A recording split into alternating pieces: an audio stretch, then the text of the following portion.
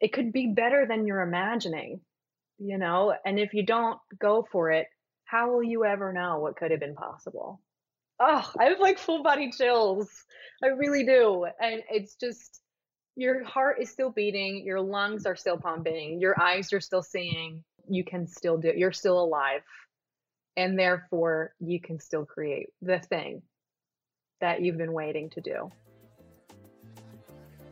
When my guest today was just 17 years old, she got the chance to experience what many might consider a dream come true.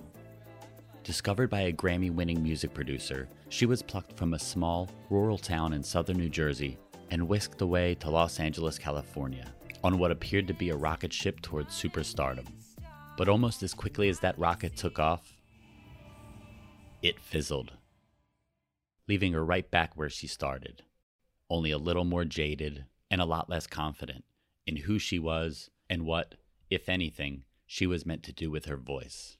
This sent her off on a path of self-discovery, which, while at times was difficult, eventually opened up her heart, as well as doors to new possibilities. So please enjoy this conversation with my friend Brittney Kozek, and learn about how when things fall apart, we can put them back together, oftentimes better than we ever imagined.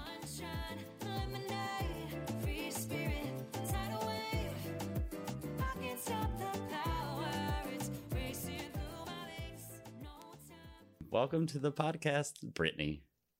Thank you. I'm happy to be here. What's your married last name? My last name is Kozak now.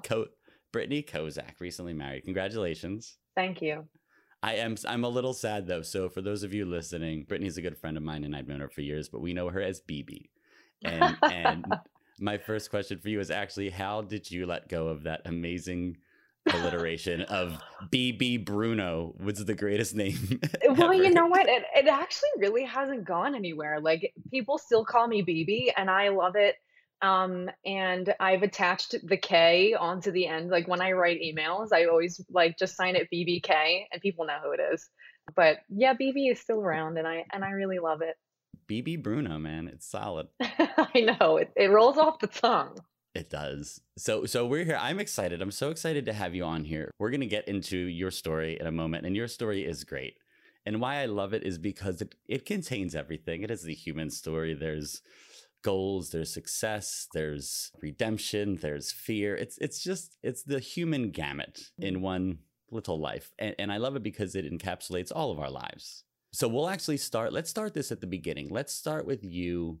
What happened with you when you were 17 years old? Young BB Bruno. Well, you know, it actually began even before that.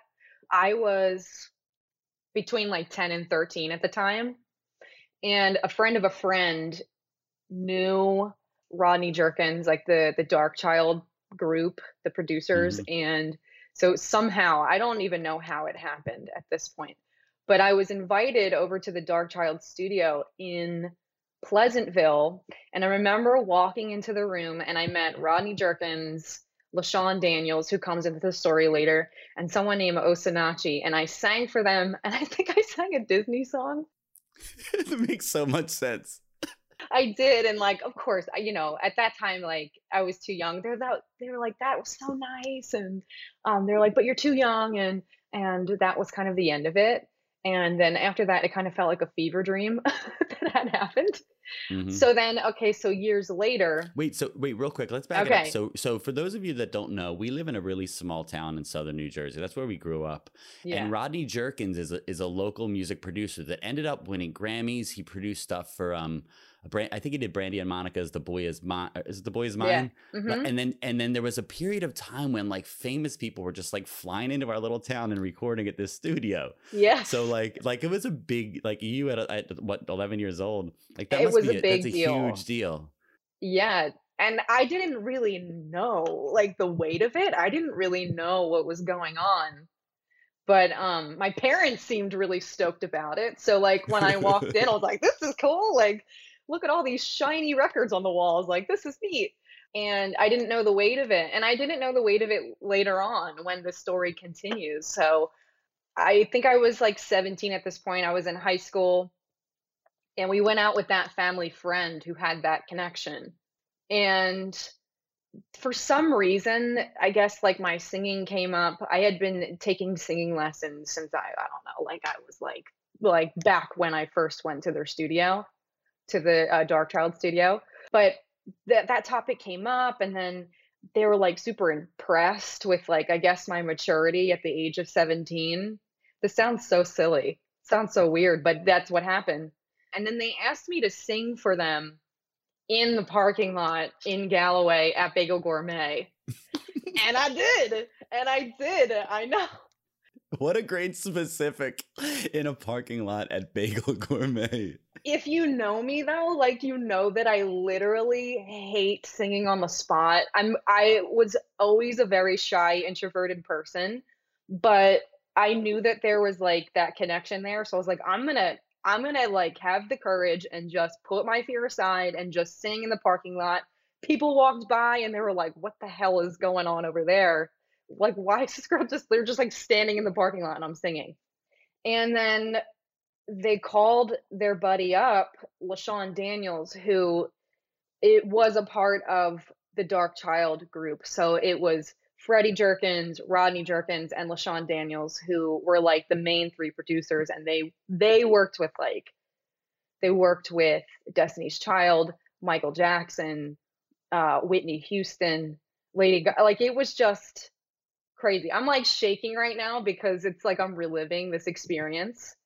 So they call up LaShawn, and I'm in our friend's house with LaShawn Daniels, like, before I knew it. It was, like, so quick. And he was like, what do you wanna sing? And I'm like, "I'm gonna sing Party in the USA by Miley Cyrus." And I sang it, and he was like, "Okay, cool. Now I want you to sing it again, but give it, like, a little bit more emotion." And I did, and he was like, okay, like, it was a done deal at that point. He knew that I could take feedback in the moment, and at that point, I could tell that he was, like, interested in working with me, and he was asking me questions. He was like, "Are you like, do you wanna be a music artist? Do you want to be in movies? Do you wanna act? Like, what do you wanna do?" And I knew that what I wanted was to do music. Like, that's what I was really interested in, and I knew I was good at it, so I had confidence there. And so he invited me to go to his house, his personal music studio, and he wanted me to be the lead singer of a band. Like, in his mind, he like concocted this vision of like Paramore and the Black Eyed Peas. Like, if they had a baby, that's what he wanted us to be. So, Okay, got it. So like a little hip, but a little like yeah, rocky. and he put me on a mission to like go find a band. So I'm like, okay. So I literally called, like, everybody I knew, and I started to, like, go watch people play, like, in their garage. I drove around Galloway one day and just listened to people play in their garage. Wait, hold on one second. I'm cutting you off. Okay. Do people play in their garage like garage sales? Like you just drive around and there's different bands playing in the garages? Or did you call people up and be like, listen, dummies, I'm putting together a super group. Yeah, Be in your garage at 11 a.m. yeah, that's exactly what I did. I, like, started texting everybody that I knew that was a musician, and I was like, I have this," like, people didn't even believe me, you know? Hmm. And it was, like, hard to even believe myself because I was like, "This is not real, like, what's going on?" But I ended up calling old, like, people that I knew that I went to school with that had a band called August in Alaska, and, like, everybody loved them. Remember the MySpace days? Oh, yeah. So they, like, had a following back in the day, and, I went and I watched them play up in what we called the bonus room. It was, like, above their garage, and my jaw was, like, on the floor. I was like, "This is it." I was just like, "I'm calling LaShawn right now." And a couple of hours later shows up and watches them play, and it was like, "Boop, done deal. Okay, we're gonna sign you. We're going to LA." And I was like, like, "Hold on, what?" It was wild, and then before I knew it, we were signing a contract and flying out there, and at that age, I could not wrap my head around what was happening, and I didn't know the weight of it. It was unbelievable. It was just it was crazy. Got it. So then so how long before you were in LA? I'm sorry. I don't the time frame is kind of fuzzy, but He had us practicing together for a while because, you've gotta get chemistry with when you're making music with people, like, you've gotta have chemistry and there's gotta be, like, that spark. So he had us practicing and he would, like, come and visit and see how we were doing, and we got to the point where we were, like, sharp, like, we were tight. And he was like, "Okay, we're going out. We're going out to LA." And when we got there, from the moment we pulled up to the studio no, to the moment we were in the airport, we had cameras on us. Wow. He was videotaping us, and then when we rolled up to the actual music studio where we were gonna start working on music, there was a fucking camera crew. We had cameras on us the whole time, which this is like a detail I never tell anybody because it just sounds so unreal, but that's really what happened. Well, unreal. And also for you, how did it feel to all of a sudden be, back then, like there wasn't a lot of, not everyone recorded everything 10 years ago or however long ago it was. Like Yeah. to just always have a camera on you. Was that a shock to you? What was that like? Well, at first it was kind of like, "Oh my god, like, do I need to be interesting? I need to," like, it felt like a lot of pressure, but because they were always present, it kind of I've, like, forgot they were there. They just kind of, like, faded into the background. And this was, like, right when Instagram started. So if you go way back into my Instagram feed, it's like the very first couple pictures are actually in LA. Oh So yeah. it It was funny. Wait, hold on. I just thought about it. Like you said 17 and I thought about when I was 17 and I was like, we didn't even have cell phones. Yeah, yep. So now I'm like, wait, this is only 10 years ago. There was definitely cameras and definitely Instagram. But I was like, we used to carry buckets of water to the house to drink. Damn. Yep. But that's cool. So you got cameras on, you're doing your thing, you're in LA Yeah, now. we're in LA, and, we started re-recording some songs that, like, the band had written. Oh my god, I remember walking into the room, and there was, like, 5 producers, like, waiting to meet us. It was kinda like we were being shopped around, but we didn't know it. Like, Hmm. he wasn't really telling us so we wouldn't be weird, you know? Like, so we wouldn't know the weight of it and we would act nervous. He just would, like, move us into these moments where we met, like, these massive, massive, well-known producers. And I remember the first time I got there, I walked in and I was super nervous because there was cameras. So I, like, ran into the actual studio room before the whole band and LaShawn did, and I sat down in the chair and there was these 5 guys. I was super nervous, so I just started making conversation. I was like, "What was it like the first time you heard your song on the radio?" Like, I was just trying to make convo, and they were like, "Oh, yeah, like, it was really cool. I think the first song that I heard that I had part in writing was Say My Name," and I was like, "Wait, what? What are you talking about? Like, Say My Name, Destiny's Child, like, what, dude? Are you kidding me?" Okay? So, this guy's name was D Mile, okay, and just to give you context, the guy I was talking to just won a Grammy at the recent Grammy Awards, and he had part in writing the song, what is that song called? I can't remember. Oh man, I'm an old man. God damn, I think, and you hear it, you'll know. But when they started saying his name, when they won the award, I was like, I had this, like, out of body experience. I was like, "Wait, are you effing kidding me?" That's the person I was talking to when I first got to LA. Did you get the tingly I tingles? got the tingly tingles. It was like my mouth was Oh, over here, my eyes were over here. I was like, "This is just insane." And, yeah, that guy was, like, present our whole time we were in LA. He was in the studio pretty often and there when we were recording and, like, mm, wild. I love it. Yeah. So Britt, so now we're 17. You're plucked out of New Jersey. You're in LA, Yeah. right? So now we are at this point, are you like, all right, this is it. I am literally living this weird dream that people dream about, and it happened very fast and very out of nowhere. So we're at a high point right Oh, now. yeah. We're doing Yeah, good. we're at a high point. It's like people are texting me like, "Oh my God, like I'm so excited for you. You're like living this thing that I've always wanted." And but at the same time, like I there was nobody that could understand what we were going through. Just me and these 5 guys. There's nobody else that I ever knew that had experienced something like this, like, not even my parents. I couldn't talk to anybody about it because it was just so unbelievable, just so unbelievable. So, we ended up recording 5 songs, and we had a photo shoot. Dude, I had a makeover. I went and got my hair did. I had bangs. They were, like, talking about bleaching my hair, like, crazy white. Like, we had okay, it was just nuts. Um, But they were like, BB Bruno, we love the name. yeah, Keep it yeah, forever. they're like, "Yeah, man, we love it." I actually wanted to change my name. We were just gonna roll with Brittney Bruno. My name wasn't BB at that point. That was actually a name that came with yoga.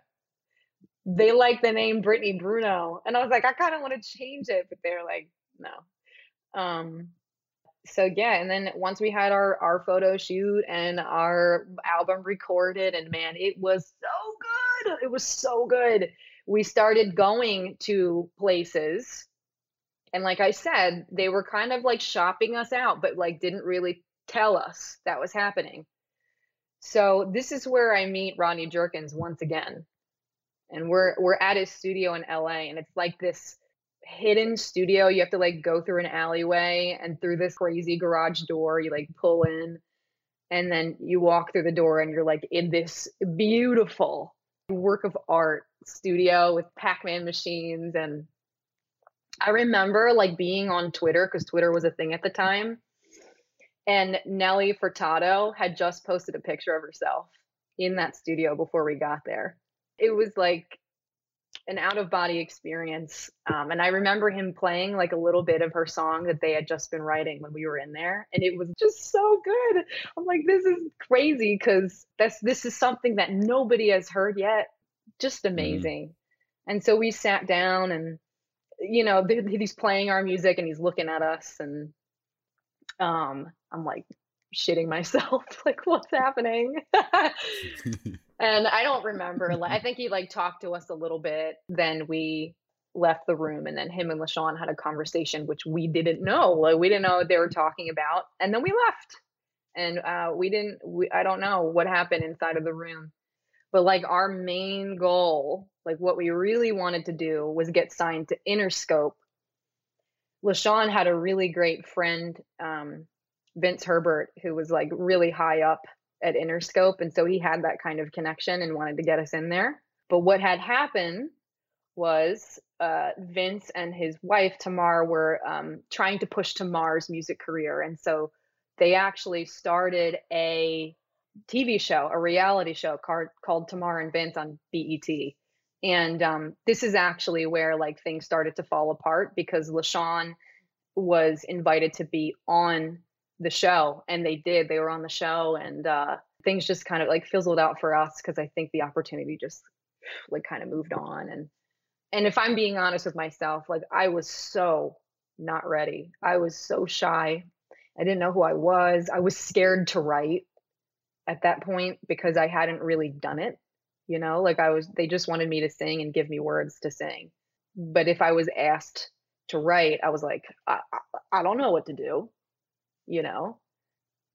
So yeah, that's where things started to kind of like fall apart and slow down.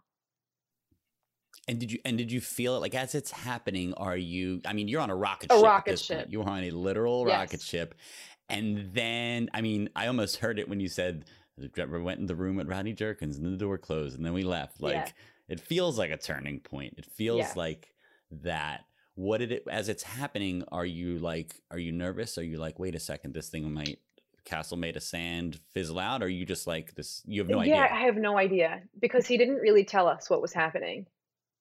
Yeah, he didn't really tell us what the conversation was like when we left the room. I think they were probably talking business and the pros and the cons of us and if we were, there's like this spark that you got to have.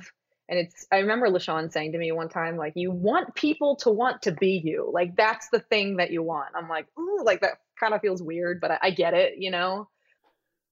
Well, we know it. It's interesting because you said something earlier on in this about you walked into that room and you watched that band play and and your jaw dropped. You knew something, right? Exactly. And it's really interesting that our bodies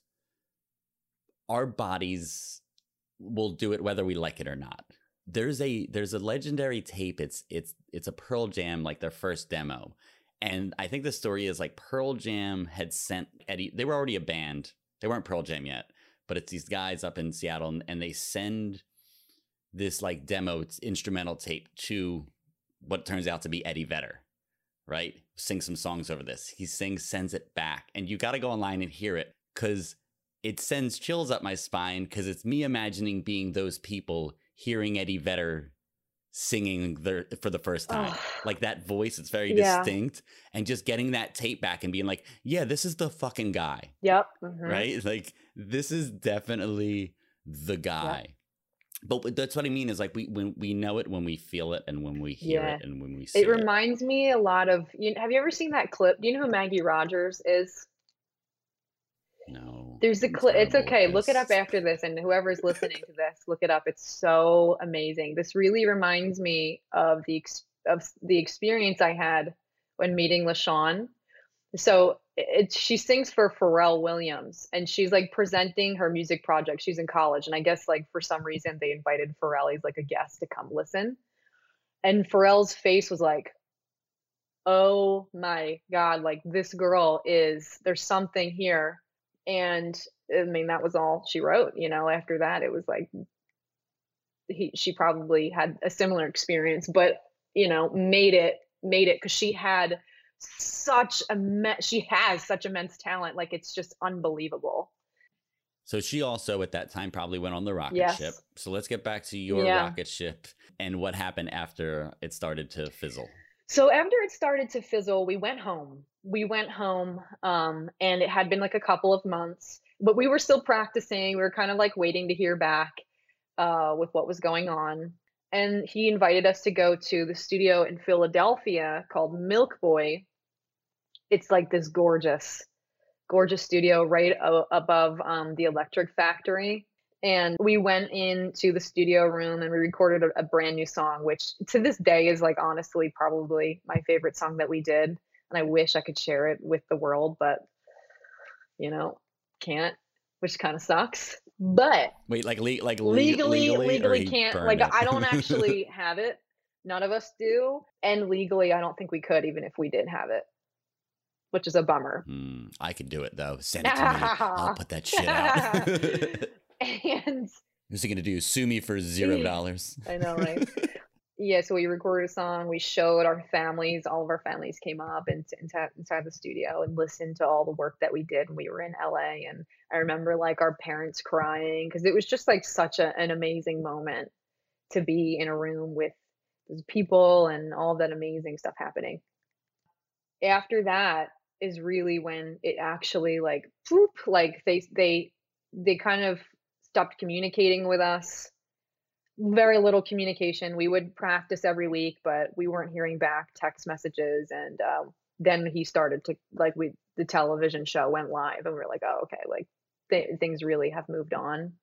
But I will say this, like I will always, always, always love and respect everybody that I met.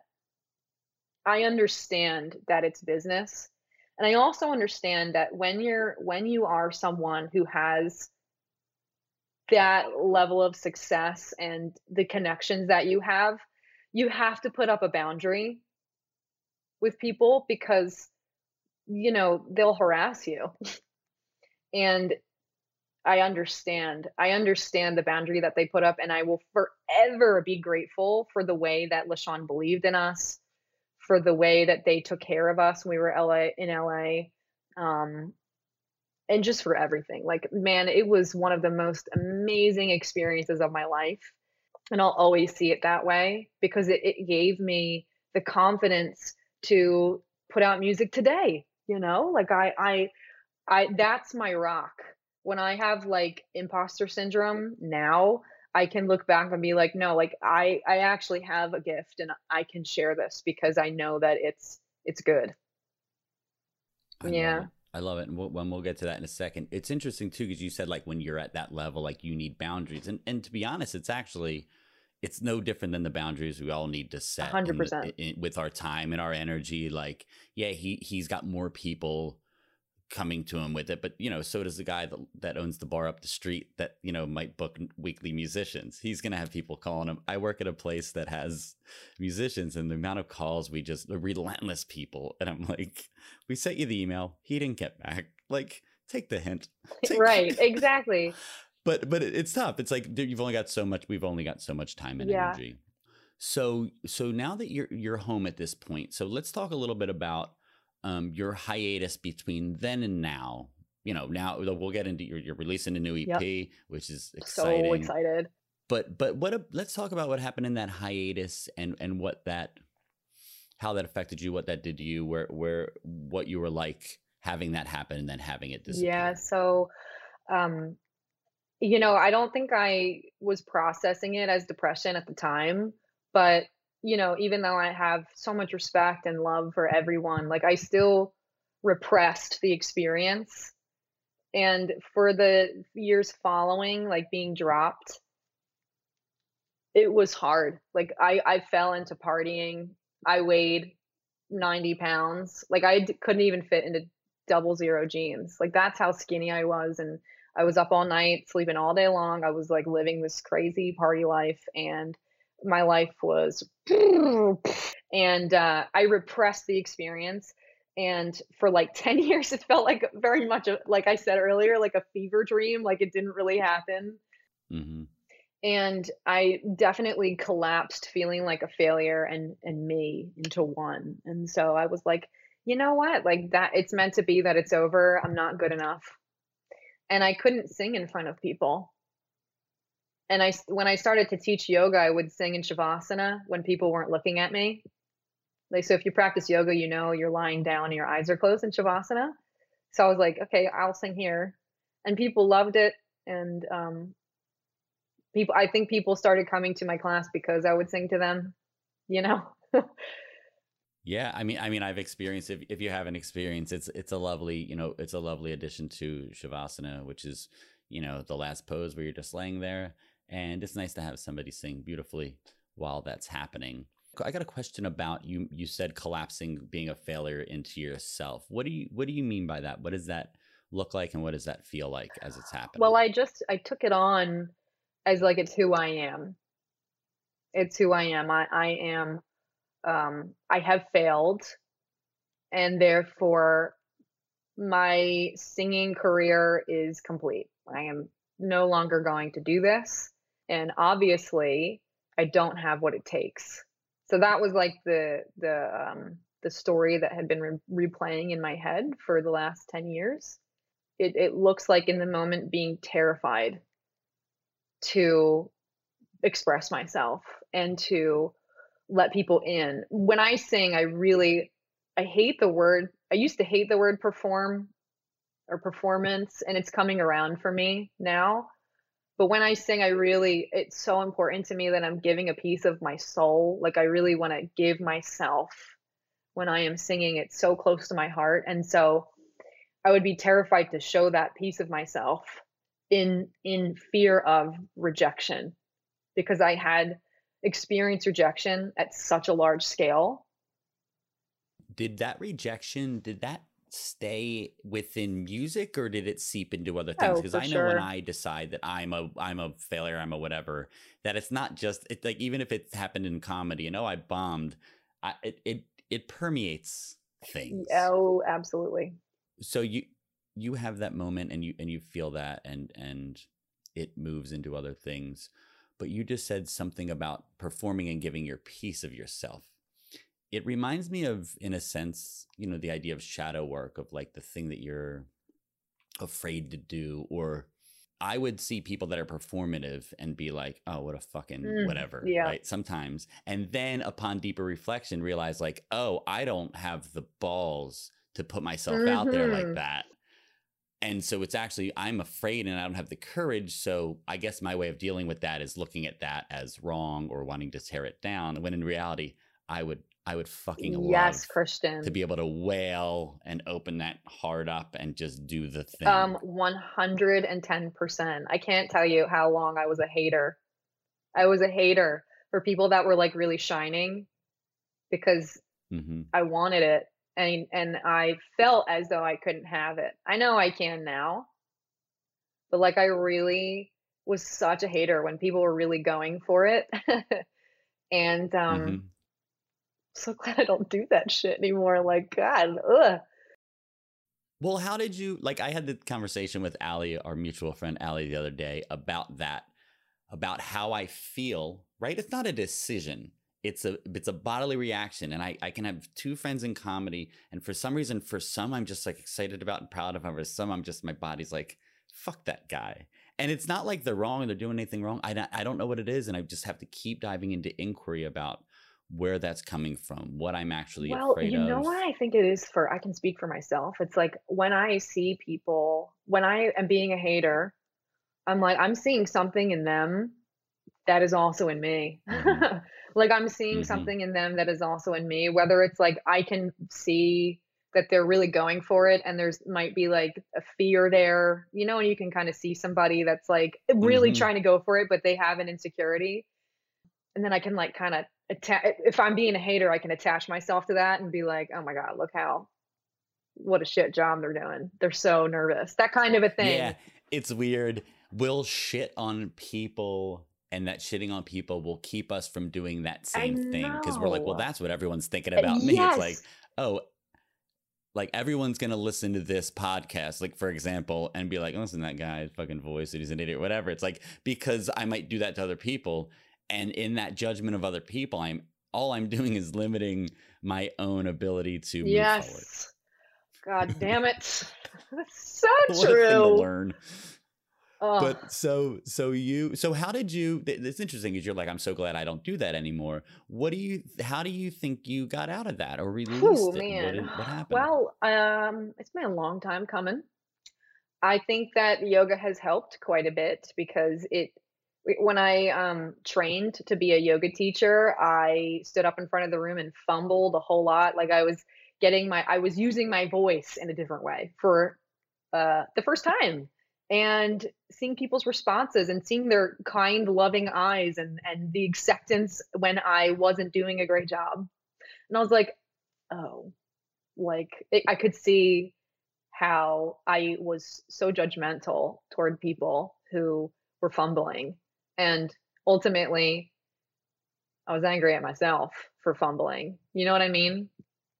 Yeah. And also you get to watch, it makes total sense. And you get to watch the story you have about yourself collapse when you're like, everyone's judging Exactly. me, everyone's hating me. And then they're looking at you kindly and you're like, wait a second, maybe I'm Maybe I wrong. am wrong. That's right. And then I had lots of practice with teaching yoga and what really got me back in the arena with music?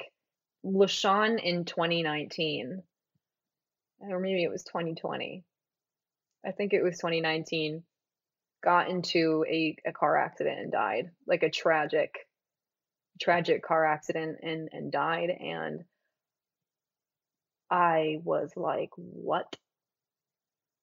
I feel like I'm still processing that because it was such a unique relationship where at one point he was like the reason why he believed in us, you know, and saw something in me and in the guys in the band and brought something out of us and really taught me a valuable lesson that anything is possible.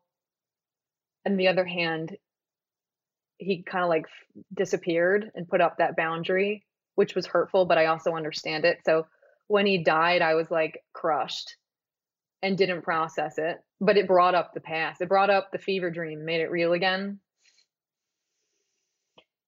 Well, let me ask you about the prop real Yeah. quick. Yeah. Figure that out.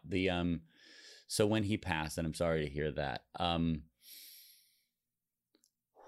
like, did you, how did it make you reflect on your relationship with him? I know looking back, and did it soften it? Did it harden it? I'm interested in it because, I remember when my father passed and we didn't have the best relationship. And then I remember just like being able to replay things and see it in that new light, see it in that light of like, wait a second, maybe this person, wasn't a piece of shit Yeah. or whatever those things might be. Well, I never had like I was never angry toward him. I was always grateful. I'll say that. I always was so grateful for him because he was truly like, I mean, you meet people and there's like something about them. They have, I hate to use the word aura, but like they have an aura about Hmm. them that's magnetic and they just like this guy was fucking incredible. Like he would connect with everyone in the room and was a mother. Can I curse on this? Have I not said the fuck? He was a motherfucking beam of light. Like this guy was a man of God. Like he was a religious person, but not in a way that was, churchianity. Like he lived his belief and it was beautiful. But anyway, it very much made me realize when he died the impact that he had on my life and not made me want to get up and start again because I think that's what he would have wanted, you know? I do believe that he loved us. He loved the band, and had to move on because that's business. But yeah, I do think it made me have a revelation and a realization of what an impact he made and how he made me who I am today in so many ways. Like to have confidence, to really work on some of the lessons he taught me, which I didn't put into play, by the way, but they were taught to me, and now I'm bringing Hmm. them to life. Okay, let's just put that out there because I know like a lot of what I'm saying is contradicting, but like now Life is it is it contradicting. totally. But he taught me to work on my craft, which is my voice. He taught me that, you know, kindness is the way. He taught me that confidence is key. Like, man, he would walk in a room and just own it, talk to everybody. He was loud, he was funny. You couldn't ignore him. He was that kind of a person. Hmm. And I also have another story I want to share about him. So before the band, before everything, it was just him and I in his recording studio. And he handed me a little recorder, like the old school recorders, little guy. Hmm.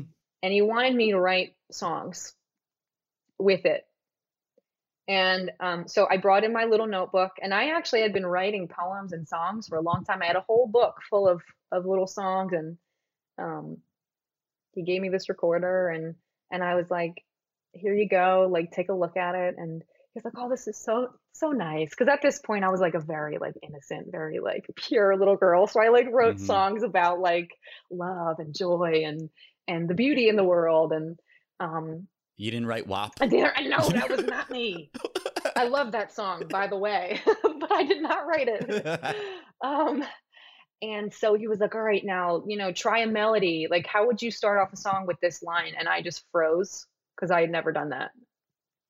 And he was like, "Do you want me to look away?" So he like turned around in his chair, and I went for it, and it wasn't very good. And he was like, "Well, that's pretty strong to start off a song, okay?" And we moved on, and so we never wrote a song together. But I took that book. That was my first perception of failure. I took that book, I ripped it up, and threw it in the trash because I was so mad at myself for not giving it a shot or not doing a good job.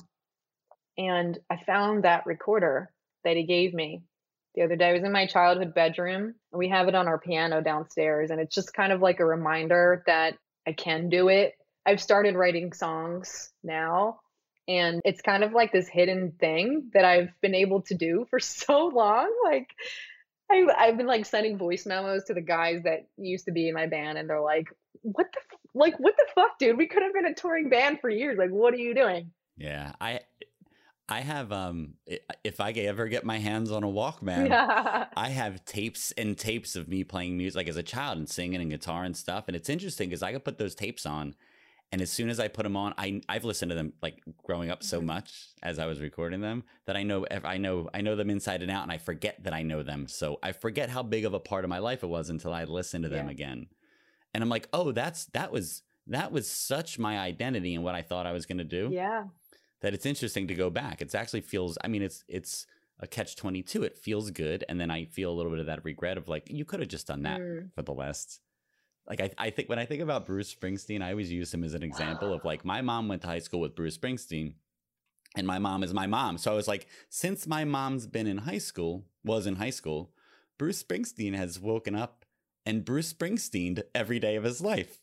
Like, he's just played and made music for 40, 50. And I saw him a couple of years ago.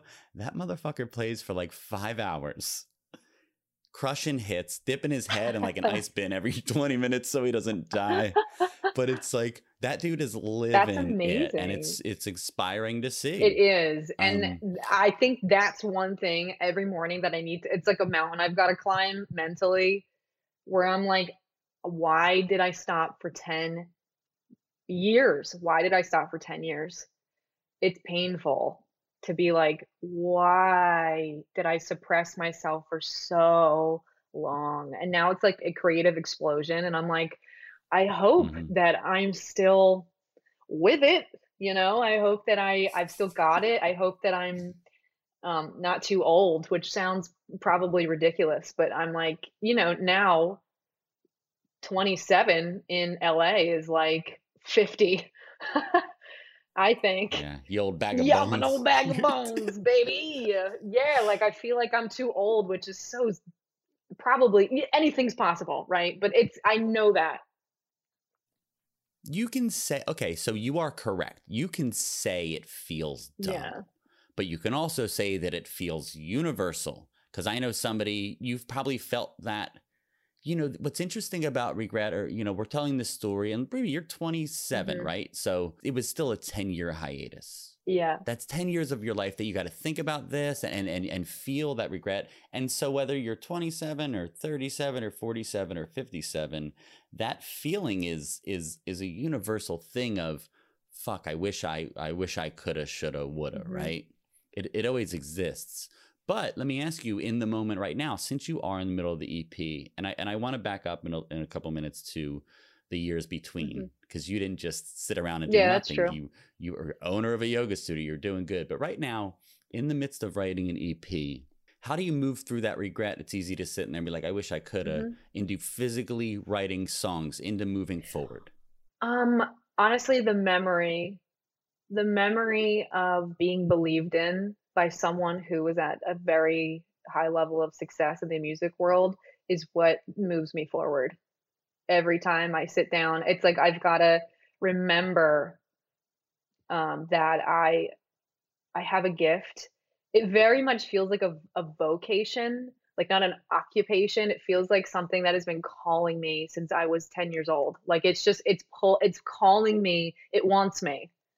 And, Mhm. my one of my teachers, Suzanne Conrad, she played the song on one of our Zoom calls. It's called Futures. I don't know who it's by, but the chorus is like, "It's not ever it's not ever it's not ever too late," or something like that.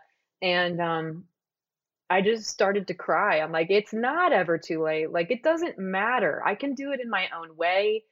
Who cares? As long as I'm making music that I'm proud of and it's touching people, like, that is what is the most important thing, and I will feel so deeply satisfied." And I do. Like, the recent release of the song with my buddy Kyle Floraboros, we made a song called Tangerine Summer. Like, it is good and people are responding to it, and it's I'm so proud, and I feel like there's been a lot of healing that's been happening through this process of writing again. I love it. I love that, you said that, but you said this, the Flora Boro song, which if you're listening to this, you heard it at the beginning. That was Brittany. That was Baby singing in the intro. And you said it's really good. And you were talking about your band back in the day, and you were like, really good. I really enjoy your confidence in your craft. I really enjoy the idea that you do believe in I do. yourself. And maybe it took a while to get back there, but I think you're aware of what you're capable of, and I think maybe you gain that, or I think people gain that awareness by when it's happening, you feel the power. You mentioned people being lighting up a room earlier, and I think you're aware when people react to you in positive ways. Yeah. We're not unaware of when what we're doing is connecting and affecting people in positive ways. So I'm glad you're aware of that, because that's a powerful, you said about calling, like that's a powerful way to move forward. Thank you. Yeah, and I can say that I am very proud of myself, and I do believe in myself for the first time in a long time. It feels like I'm dusting the dust off my shoulders and pulling the rubble off. I'm like, I'm back, motherfucker. I'm like, I'm here. And I ain't going nowhere, baby. I think we're going to title this, I'm back, motherfucker. Please, that's actually great. I do want to, I'm a big fan of the hero's journey, which is I guess a myth, not a myth. What is it called? An archetype for for all of our lives. And I want to cut back to that middle part, because there's a part of the hero's journey that's very important of every journey, which is the dark night of the soul. That is where things aren't going too hot, and you gotta get through it. So I want to get back to, well, just to come full circle, there was that middle part, because I want to get into how I know you, which is the teaching of yoga, which is that developing that mindset that helps you out of the darkness in ways.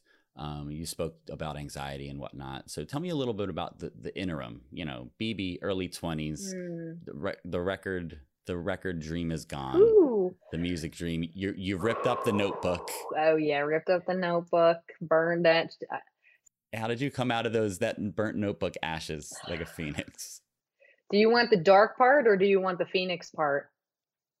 I want it all. Okay. But we can't. The phoenix part doesn't exist without the dark part, BB. You know this. It's pretty dark. I can't lie. And there are some things that I won't say, like out of respect of my family, just because I don't think they'd like to hear it out there in the world. But I definitely got into partying, and it was a way for us to numb what had just happened.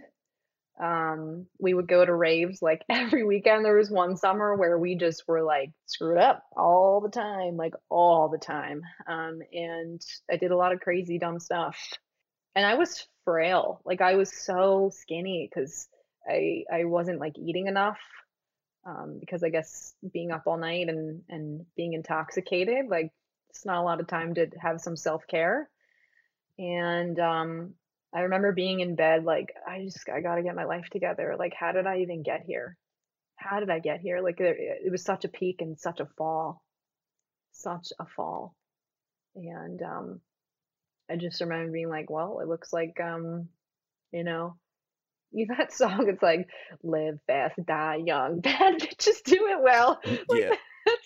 That was like my motto. I was like, I'm just gonna go crazy and just be like bad and do whatever I want, and it didn't work out for me because I just felt like crap and I was really depressed. And at that point, like, that's actually when I started to date my husband. Believe it or not, like when the band fell apart, Jeff and I started dating. And sorry, bandmates, Cody, Bobby, and Rebish, I love you guys. They got very mad at us for dating. I probably should not be talking about this, but whatever. Yeah, they were really angry with us because, we were still clinging to like this dream that it was going to work out. And yeah, we started to date and they didn't like it. I don't know where I was going with that, but it was.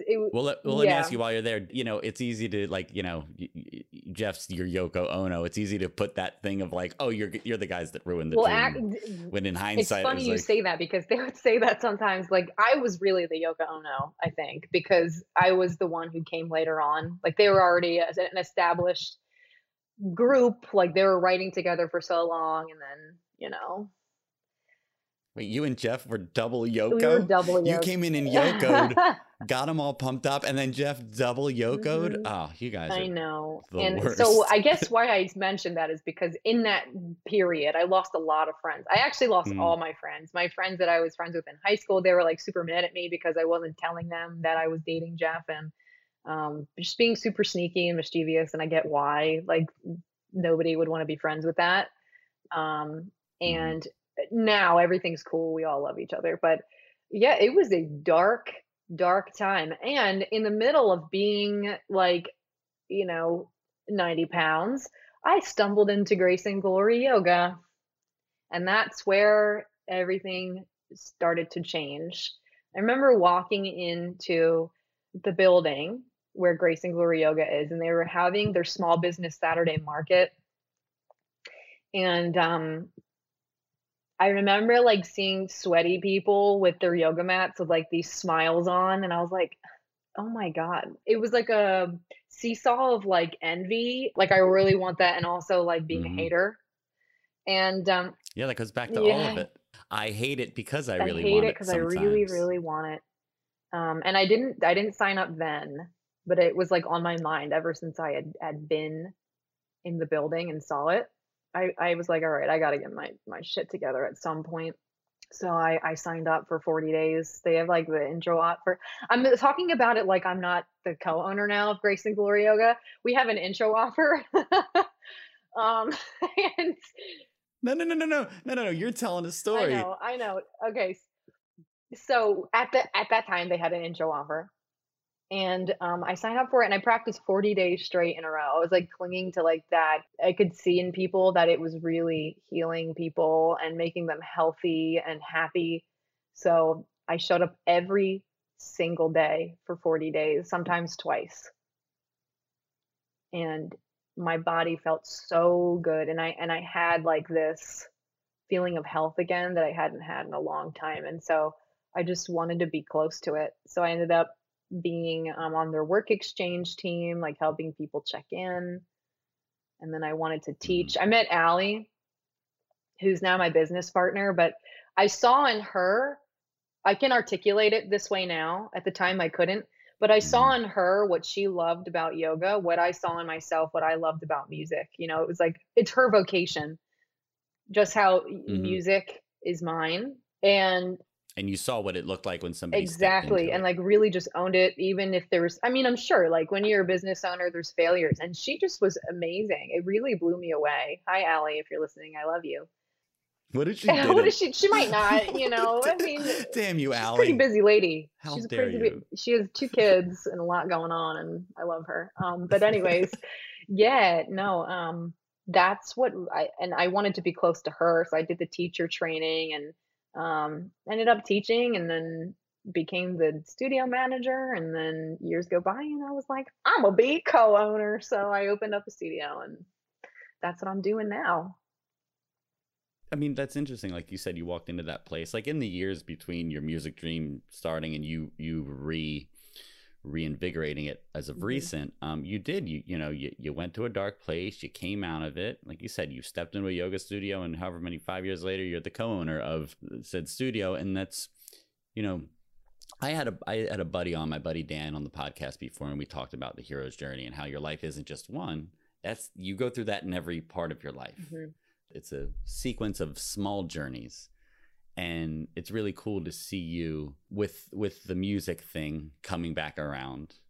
It's really cool to see you with the yoga thing going in. I'm sure there's parts within the yoga where you're like, I don't know if I can do this. I Oh, don't know if I can teach. Like you said, finding your voice, and absolutely. now you're like I'm gonna own it, Hmm.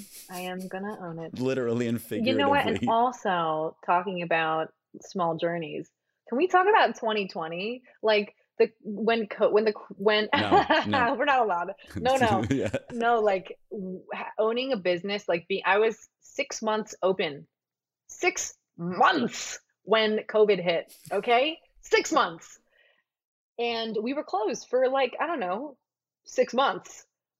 And, I learned so much about myself as a business owner, about who I am, what I really want. Like, there were moments where I was like, "I just want to close and move on because this is anxiety inducing. It makes me wanna throw myself through a wall, and it's really hard." But I stayed, and I'm so grateful that I did because there was so much that I could do differently when we could reopen, like bring in my team close and take them out. And I was just very green in my experience of owning a studio when it closed. So it was definitely an enormous test to what I was capable of as a business owner, as a studio owner, yoga teacher, all of that, and made me so much stronger now. Cause I'm like, dude, if we can Hmm. be 6 months open, go through a year of a pandemic, and still be here, man, I can do anything. We could go through anything now and be a-okay. Yeah. Another little Yeah, Phoenix moment man. for BB. You are just the so. And also, let's talk real quick because the folks that don't know this, I teach yoga with you, and we work together. And yoga, the word means union or to yoke. And Mhm, 2020 was a real test for everyone's sense of community, sense of mhm, connection. I mean, the last couple of years, the reason this podcast is called The Mighty Middle, it's bringing people in together and then moving them up to their highest mhm. potential.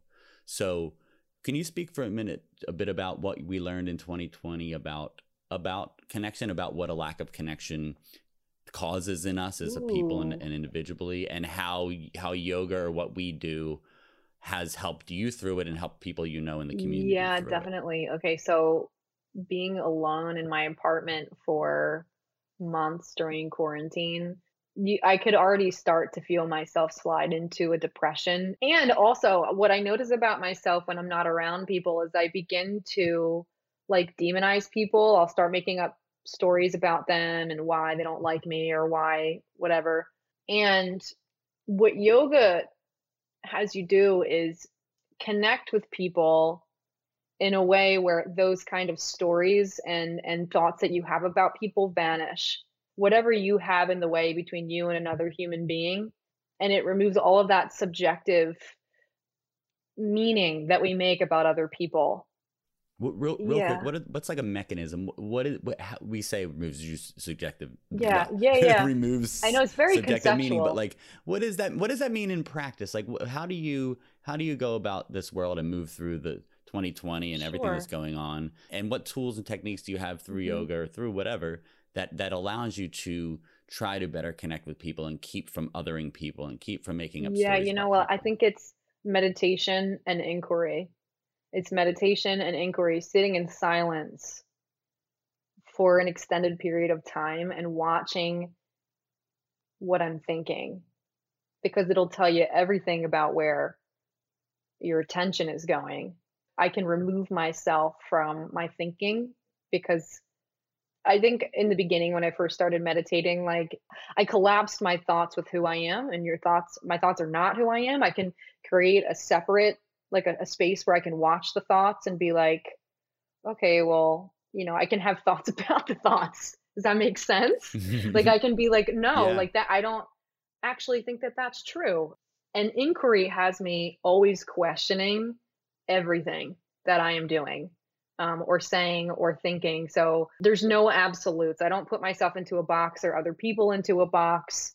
Okay, so say these are my perspective goggles. Like BB has one perspective about the way the world is. BB's holding up her glasses, podcast Hmm. listeners. She's holding up her glasses as her perspective These are my goggles. goggles of the way that BB sees the world from my experiences and what I have done and what I know from things that I have lived through.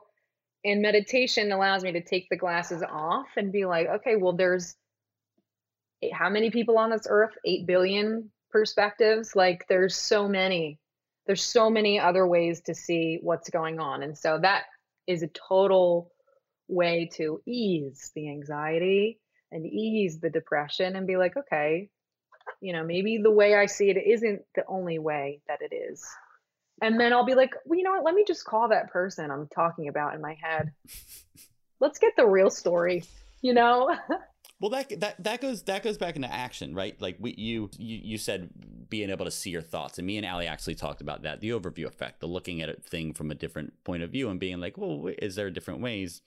And this kind of brings us back into early on the story. You said that your friend moved you into moments, like he moved us so quickly through things we didn't have time to Hmm. overthink it. And there's something about action and the action of stepping into courageous things, or stepping into a situation with courage, like you said, going to this person and being like, hey, what's going on? Yeah, yeah. Confrontation, not as conflict, but as clarity, Hmm.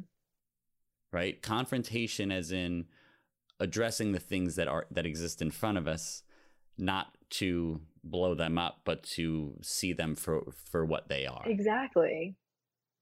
It takes a drama out of everything. It takes the unnecessary suffering out of everything. We just cut through it and connect with the person instead of drawing yourself and everybody around you into the drama. You know, it's thank God I learned that. Thank you, Allie. She's really the person who taught me that. Man, Allie would get a really big head if she I listened to this, know. which Well, she I love won't. her. You Let's know, be she's a honest. great friend of mine, my teacher, my business partner, and I'm so grateful for her. We're just kidding, guys. She will definitely listen. She'll probably post it because she's a good She is. She's a sharer. great sharer and like such an amazing supporter. Mhm. BB, we got a couple more questions. We're gonna wrap this up Okay. soon. We'll get back to your music career and where you are now. But so there's this quote that's attributed to Howard Thurman, and your journey with the yoga and with the music reminds me of this. And the quote is, "Don't just ask what the world needs. Ask what makes you come alive, and go do that. Because what the world needs is more people to come alive." And what I love about it with you is, we talk about yoga being what the world needs. And I know that sounds airy-fairy, but what we really mean is wellness, Mhm. is meditation, is physical wellness and self-inquiry, being curious. That's what this podcast is about. It's courageous, it's curious. So you balance that out, which is like doing something that's for the world, but also now you've reignited that thing that makes you come alive. So it says what the world needs is more people to come alive. Yeah. Do you think that's true? I do. I do. I think people are not doing what they want to be doing. I think most people are stuck in a job because they're scared of their bills and they're scared of not being able to survive, which is absolutely valid and same, if I'm being honest. It's scary, but I think they get cornered into that and they stop living. And when someone's young and they don't have any responsibilities and they're a child, like they just do things that they want to do. They want to put on fairy wings and run around with chocolate milk in their hands, like do cartwheels. Like that's what they're going to do. And it makes them happy. And I think we lose that spark when we get older because of the responsibility, the fear, the rejection that we experience as adults as we grow older. And I think the world needs more people like not being afraid and coming alive and doing what they really want to do. And I think people are even afraid to admit that they're not doing what they want to do and they're not willing to like do the thinking around, well, what is it that I really love? What is it that I really want to do, because then it's going to blow their whole life up and then change has got to happen. It's interesting. You started out with the fear of the bills and stuff, which is real. That's the tangible thing. That's the thing we could posit our fear on or aim our fear at and then go, well, there's nothing I can do about that. Money's money. But I feel like there's actually a real underlying fear, which is what you said, which is change is hard and it's going to blow your world apart. And back to you with the music thing, when you start to doubt yourself and when you start to be like, maybe I don't have it. So whether somebody's 27 or 37 or 47, do you think that fear is, we know it's real. How do you move through it? I have a couple of ways that I do it. I'm a practiced fear mover througher. Okay. Meditation, silent meditation, feeling the feels, letting it come up. Journaling. I write all my, just like free write what's in my head. Relying on memories that do give me the confidence, remembering who I am and that I have the capability. And I have a really great trusted group of people that I can call and they can remind me of who I am when I get scared. So I highly recommend that. Write a small list of people. That's another thing that Suzanne Conrad taught me is to have a trusted group of people. She calls it your insurance plan. You call your insurance people and they remind you of who you are and what you're capable of. That's beautiful. And that's actually fantastic. You having people to get you out of your own head and get you back into the reality of like, yeah, BB, you can fucking sing and you are great at this and you're going to be good. All right. So let's just bring it full circle. Thank you, first of all, for being on here and joining me today. So now BB's dropping an EP. Dropping an album. Dog. Is that what the kids say? Yeah, we're dropping an EP, baby. So in the moment, since you are currently in the moment of having moved through the fear mover through, as you say, living back in your gifts, feeling that flood of creativity, how do you feel? I mean, it feels like a whole new chapter of my life. I feel excited. Like I get out of bed and I'm pumped to do something that is exciting to me. Today, I was like sharing some ideas with someone and I just started to cry. Like I just randomly started to cry because I'm so excited and like I just can't wait to share what we're gonna do. God, I'm feeling things I haven't felt in a really long time. I'm just so excited. I'm so excited. There's like this little spark in my heart, it's like that really pushes me forward too through fear. That's amazing. And you just made me think about something, that idea of like, being called home, being called back to something, right? It's this weird internal, you're getting to relive it right now. You're being like, oh, I thought I lost this thing and here it is. Right. And the reason I was excited to have you on here is that story.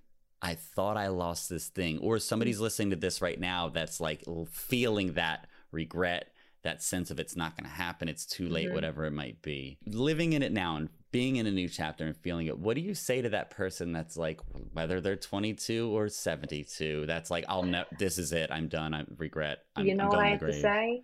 I say, it's not ever too, it's not ever too, it's not ever too late. It's never too late. It's never too stinking late. Like, it could be better than you're imagining, and if you don't go for it, how will you ever know what could have been possible? Oh, I have like full body chills. I really do. And it's just, your heart is still beating, your lungs are still pumping, your eyes are still seeing, you can still do it, you're still alive. And therefore, you can still create the thing that you've been waiting to do. Even if you've packed it into the furthest closet, into the tiniest little box like I did, and it grew mold and dust, you can still go back and get it. And maybe you don't go back, you bring it forward. I like that better. You bring it forward and open up and be ready for whatever it could be. It could be better than you've ever imagined. Oh. Thank you, BB. You're welcome. Thank you for joining us today on this podcast. Oh, you're so welcome. This just was so fun. Have no fear for atomic energy, 'cause none of them can stop the time. How long shall they kill our prophets while we stand aside and look? Ooh, some say it's just a part of it, but we've got to fulfill the book. Won't you help to save